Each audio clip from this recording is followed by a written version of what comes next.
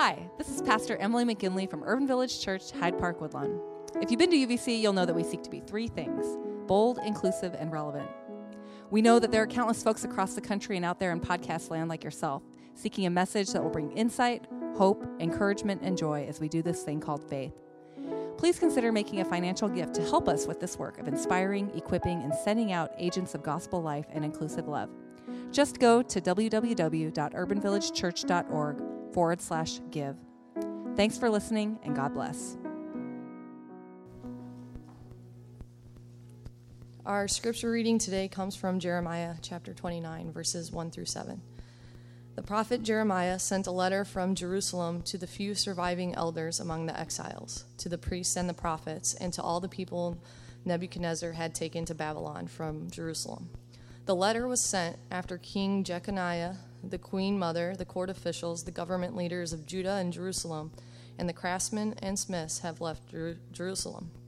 It was delivered to Babylon by Elasah, Shaphan's son, and Gemariah, Hilkiah's son, two men dispatched to Babylon's king Nebuchadnezzar by King Zedekiah. The Lord of heavenly forces, the God of Israel, proclaims to all the exiles, I have carried off from Jerusalem to Babylon. Build houses and settle down. Cultivate gardens and eat what they produce. Get married and have children. Then help your sons find wives and your daughters find husbands, in order that they too may have children. Increase in number there so that you don't dwindle away. Promote the welfare of the city where I have sent you into exile. Pray to the Lord for it, because your future depends on its welfare. May God bless our understanding of this reading.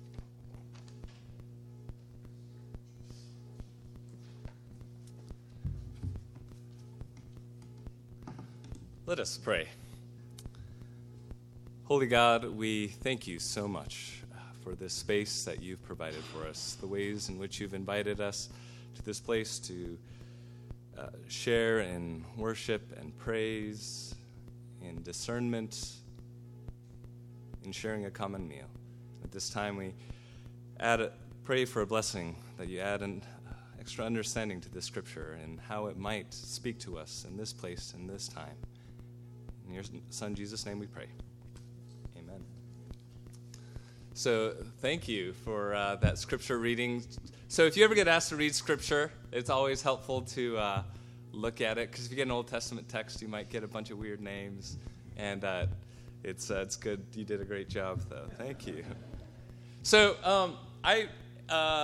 in my previous job, I worked a lot with college students and young adults, and a lot of these, part of the work that I did was helping them to discern, like, what happens next. What do I do with my life? I want to, I've studied something. I have this desire to help make a difference, to help change the world, make it a better place. But then, they also have to find a job and, interview, and then, those two things don't really go together usually for a first-time job out of school. If you want to, go and change the world, you have to join a volunteer program where you don't get paid, which is not always a possibility, especially because I worked with a lot of students who, didn't have the luxury of taking a year off without getting paid and taking out more loans. So that was a difficult choice. And then the other choice is to compete for those, that small percentage of jobs where you could work for nonprofit and apply some of your skills and do some good in the world. So one of the students I noticed recently had posted this diagram on their board, and how they're going to go about searching for what they're going to do after college, right? So so that red dot in the middle is the ideal, the job that they're looking for that fits in that red dot right there. So if you look at that diagram, first part says, you want to do something that you love, right? A common phrase that we hear about finding our vocation, our job or work in life is to do what you love and love what you do. So you love it. Second part is the world needs it. You are paid for it, and you are great at it. And at this nexus of these four things, you're going to find your purpose in life. Actually, I was probably similar to this student in trying to find this kind of work after college myself. And to be honest, this chart will usually lead to existential crisis and disappointment and a yearning, and it might even, it kind of led me to seminary even. So, so just be careful when you try to follow this. Now, I think there's a lot of good that this diagram can say about how God might be calling us. And specifically, I believe the caption on this, which got cut off, is, you're doing the right thing in your life when ... Or another caption was, you're doing what God has called you to do ... when all of these things come together. But for those of us that have struggled, that have tried to at least find our way into these things, we know that it's getting to that center point is an almost impossible task. So, some of the students that I've worked with that go on to these year-long service programs or try to make a difference in the world and then can't find a job doing it often get disillusioned and feel that there's really no way to find this perfect purpose where all of these things come together. So eventually, you have to pay the bills and get on with your life, and so you just kind of settle into the economy that the world presents to you, which is, you find the job that you get, and then you just kind of make a career out of it, and or you go to grad school and incur a bit more debt, and then try to readjust and reset again. But I come from an immigrant family, and if you ask most first-generation immigrants, whether they come from another country or they've moved from another space, whether through the migration from south to north, this diagram that was up there is a bunch of crap. They'll tell you that's just you're deluding yourself, that's silly, that's not even what God wants for you. Because part of my parents' generation of immigrants, what they'll tell you is that what they do for work, what they do for their job or their career, is not aligned necessarily with their life purpose.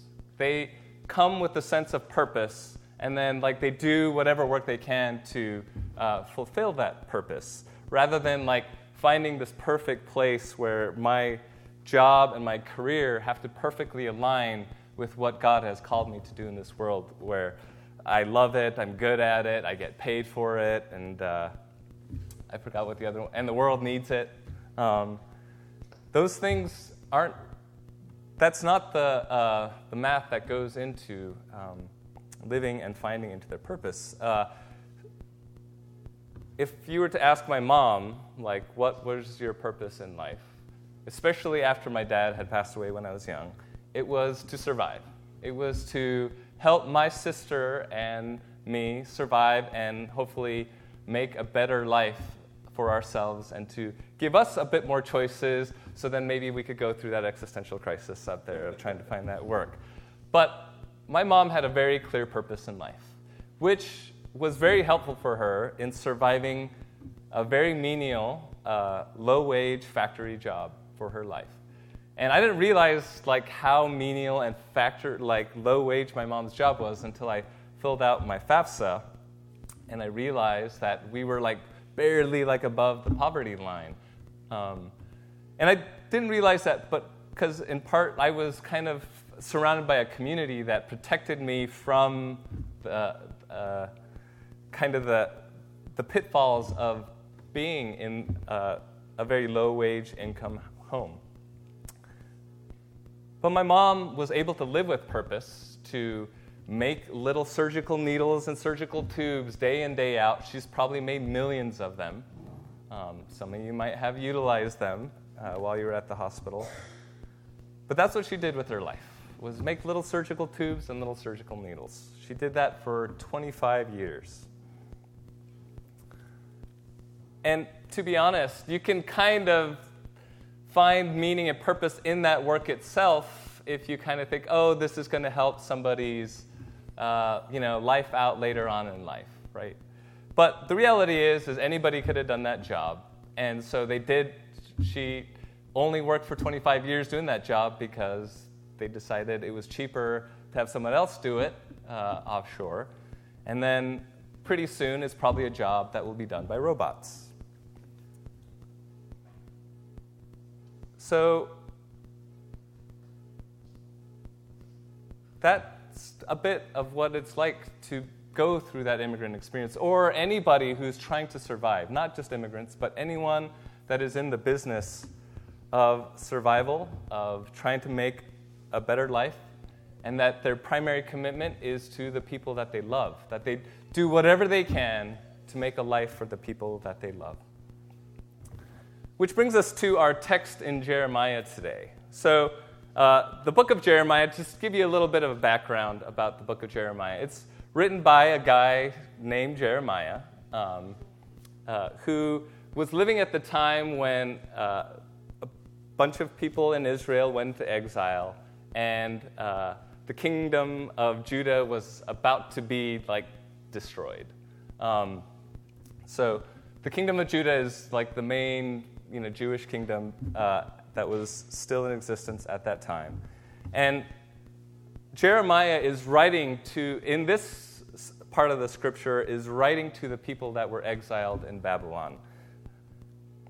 And what he writes, if we can go back to the scripture passage,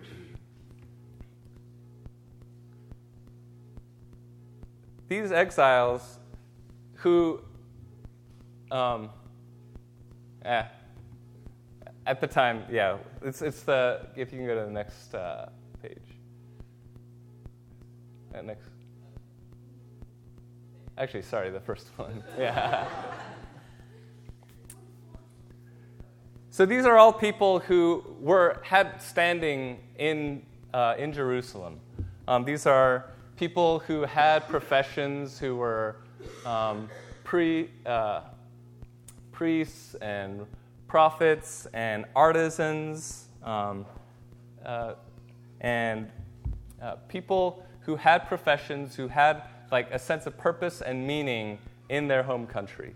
But now they're taken to Babylon. And at this time, what Jeremiah is asking in this passage to do is stay there. Commit to this place, become immigrants in this place.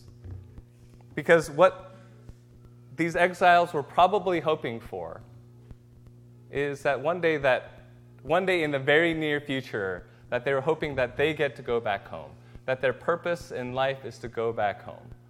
But in this scripture passage, Jeremiah is writing a letter to them saying, stay and commit to this place.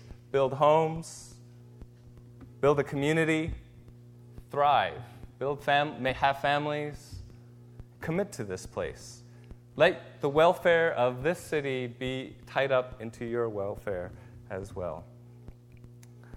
Now, I'm kind of imagining and reading things into this, but I think that this letter is asking these people that were exiled to change their status from being exiles, people who are constantly dreaming of going somewhere else, that their purpose lies in another place, in another time, in another land, and to change that status to committing to a particular place where they don't have status, where they might have to take on a different profession, where they might have to find meaning beyond the work that they thought that they were going to devote their lifetimes to doing.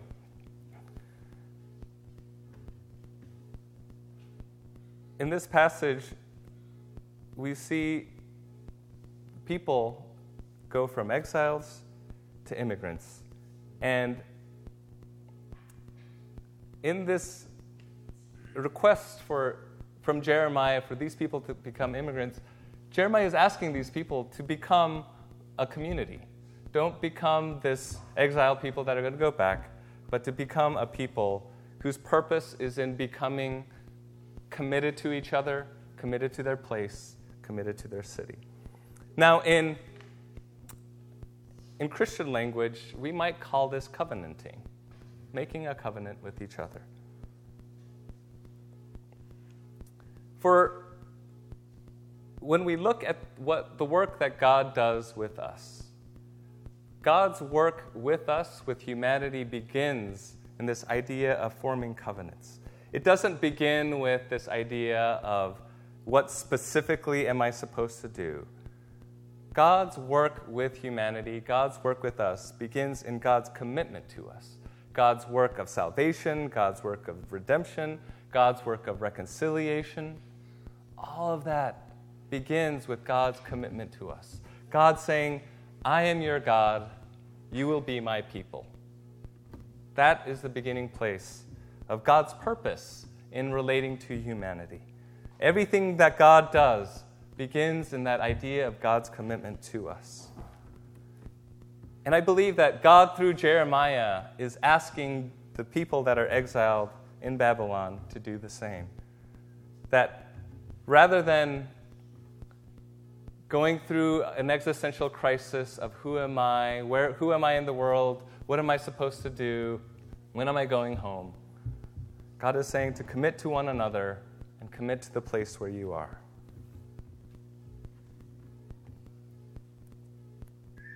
Our work and our purpose doesn't begin with that Venn diagram as Christians. That Venn diagram is maybe an eschatological ideal where one day, like in the future, like all of these things can align and we can get to that. Or maybe like it won't even happen until we get to like some heavenly place.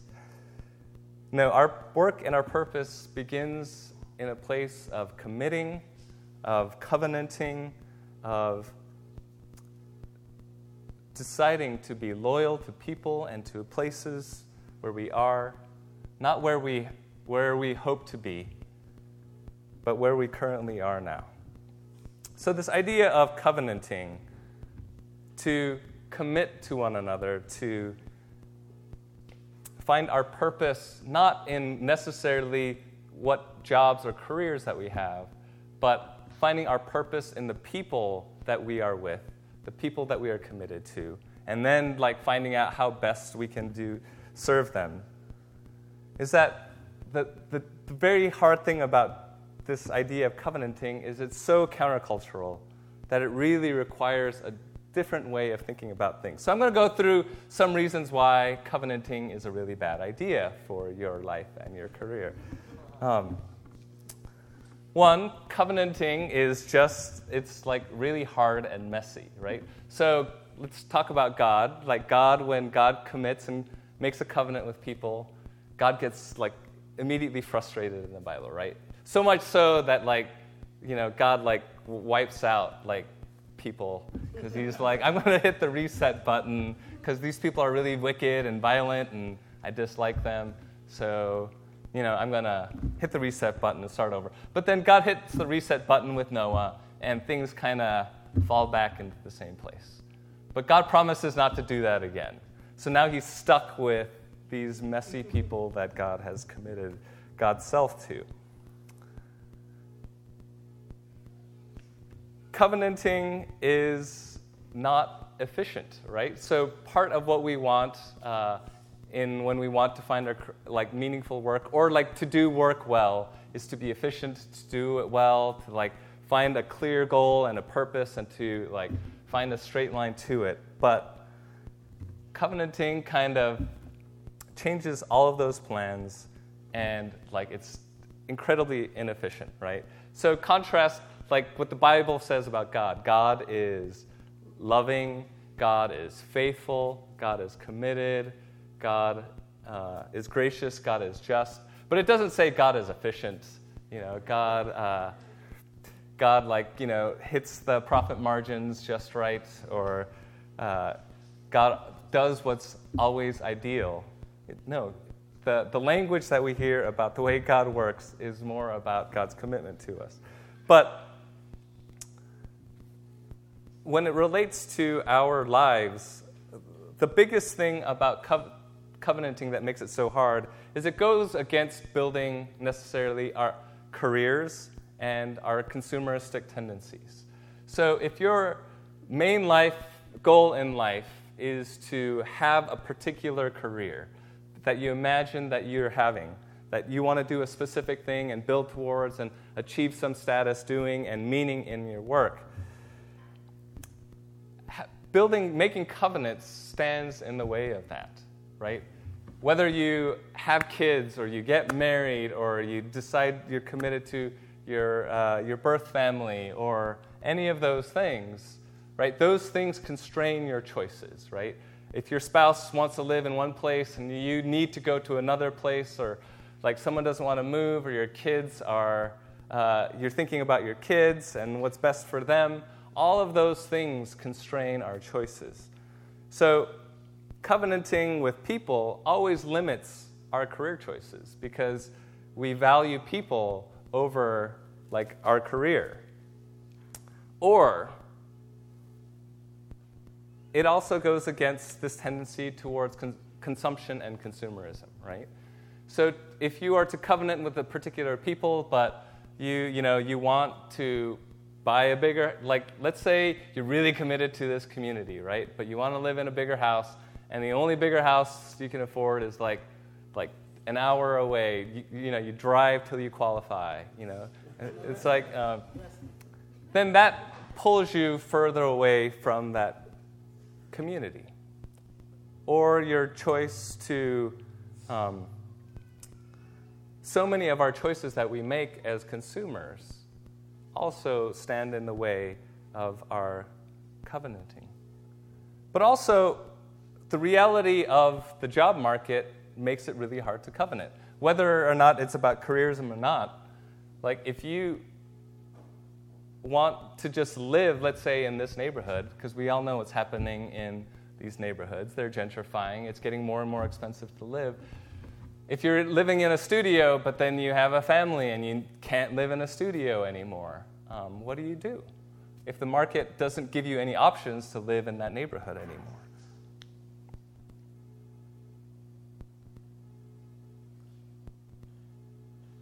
Covenanting, while it sounds good and sounds easy, and we make covenants all the time at this church. Selah was baptized here not too long ago. Benjamin was baptized here. We've had several baptisms here, and a lot of you were here and promised that you would really commit to the welfare and their upbringing. But covenanting is work. Covenanting isn't just a promise we make or feeling liturgically good about what has happened and some conceptual way of seeing the way God is working. Covenanting is work. If something were to happen to me and Emily, then you guys are stuck with Selah. And then that's work. If Carolyn and Mike are having they're going through stuff and they're really something happens and they have to focus on that, then somebody has to pick up the slack. That covenanting is work. Or just checking up on them is work, seeing how people are doing. But it's not just the covenants that you made with Selah and Benjamin, but it's as baptized persons, covenanting is what you do for each other. And that's hard. To commit to one another is hard, because it constantly constrains our choices that we make about our work and our careers and how we want to spend our time and how we want to spend our money. So that's why we shouldn't covenant.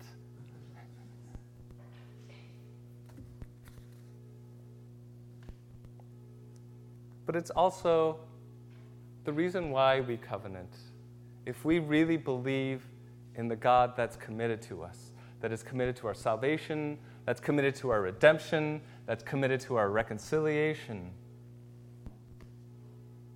then our response to God is to do the same. It's to commit to one another, not just conceptually, not just to check up with a phone call, but it's to be in and occupy spaces together, to stay together.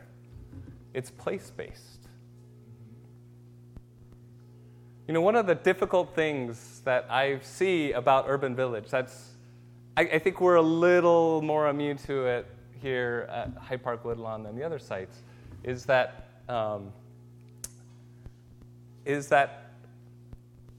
as we're trying to build this community that's committed to justice and igniting this change for the city and all this stuff, is people keep leaving. Not just leaving for another church, but leaving the entire city, constantly moving, right? So the turnover rate, I think, according to the census statistics in Wicker Park, which is where one of our largest site is, the average length of stay in Wicker Park for a resident is 8 months. So on average, that's not just the church, that's the entire neighborhood. People stick around in that neighborhood, live in that neighborhood for 8 months, and then they go, right?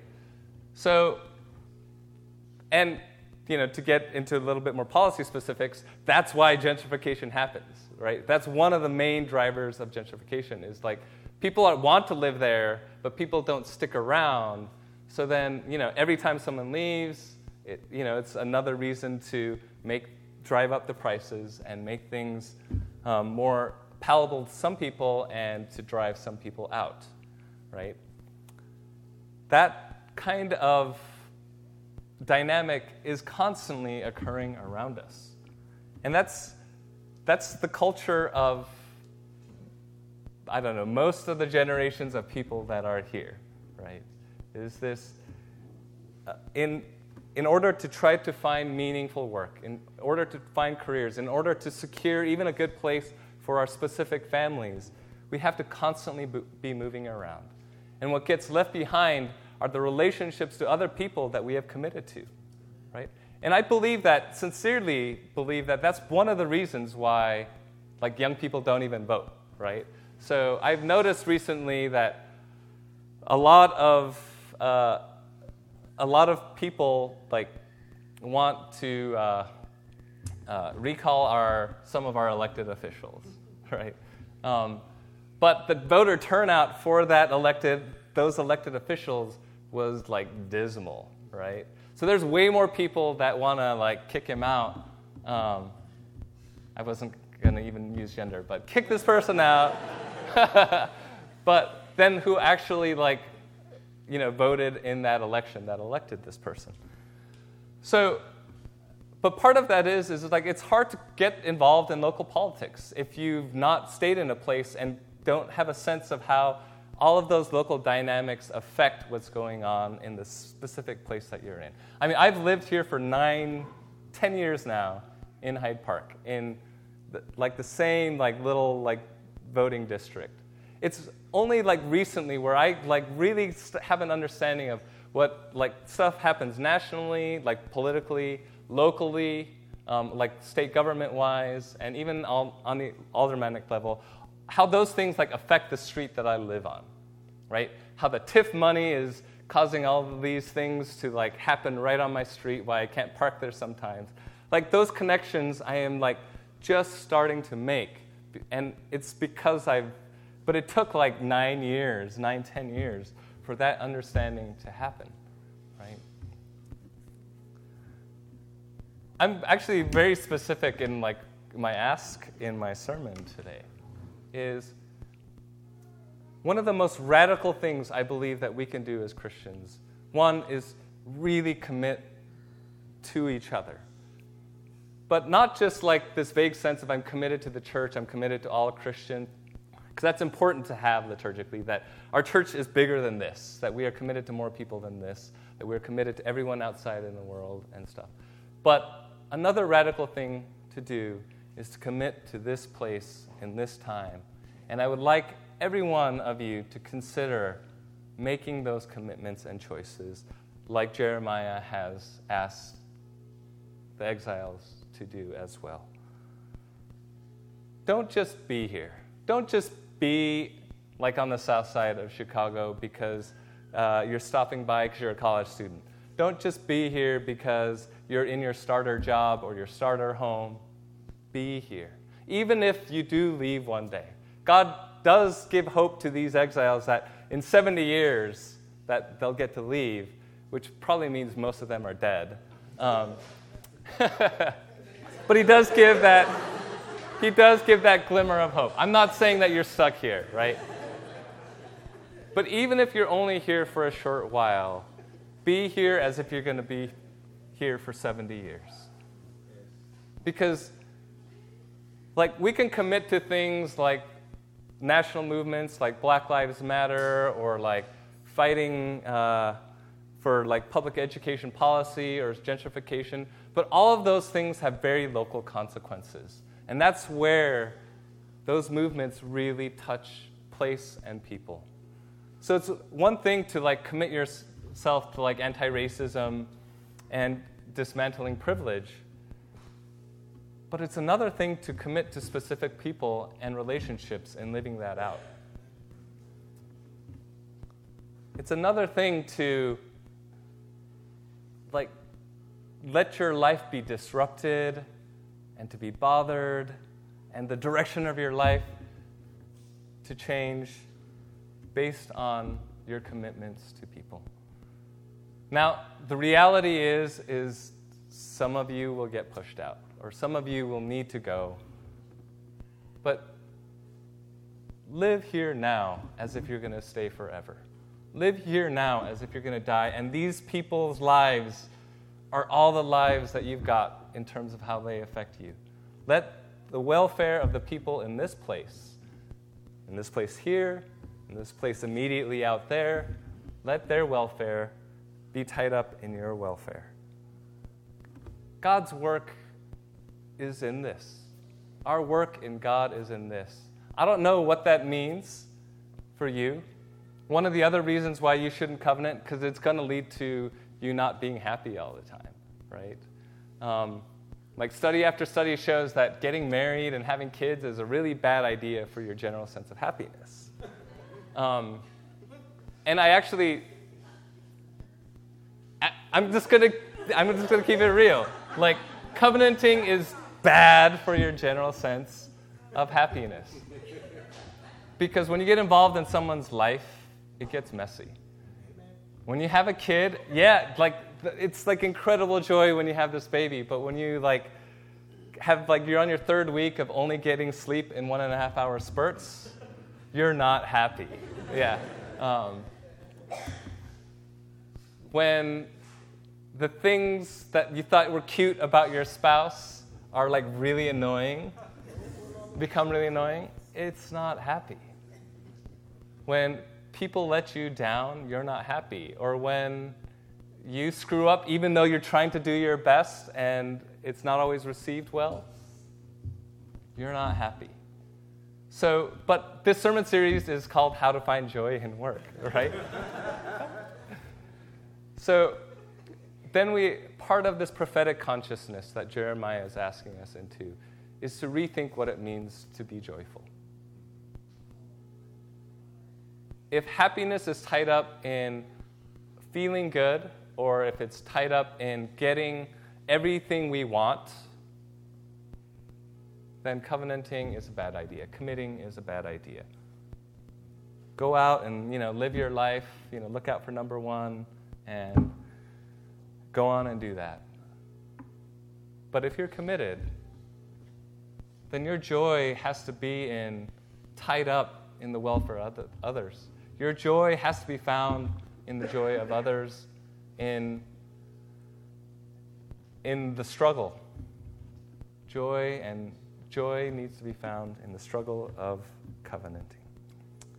So, for the last minute, I know I've gone a little over time, I'd like you to ponder. What are the commitments that you've already made in this place? What are the commitments that you need to make in this place? To whom? How do you live that out? What does it mean for your career, your job, your family, your hopes, your dreams? How does each other's presence affect the way you live? May God disrupt your life. but know that God is committed to your life at the same time.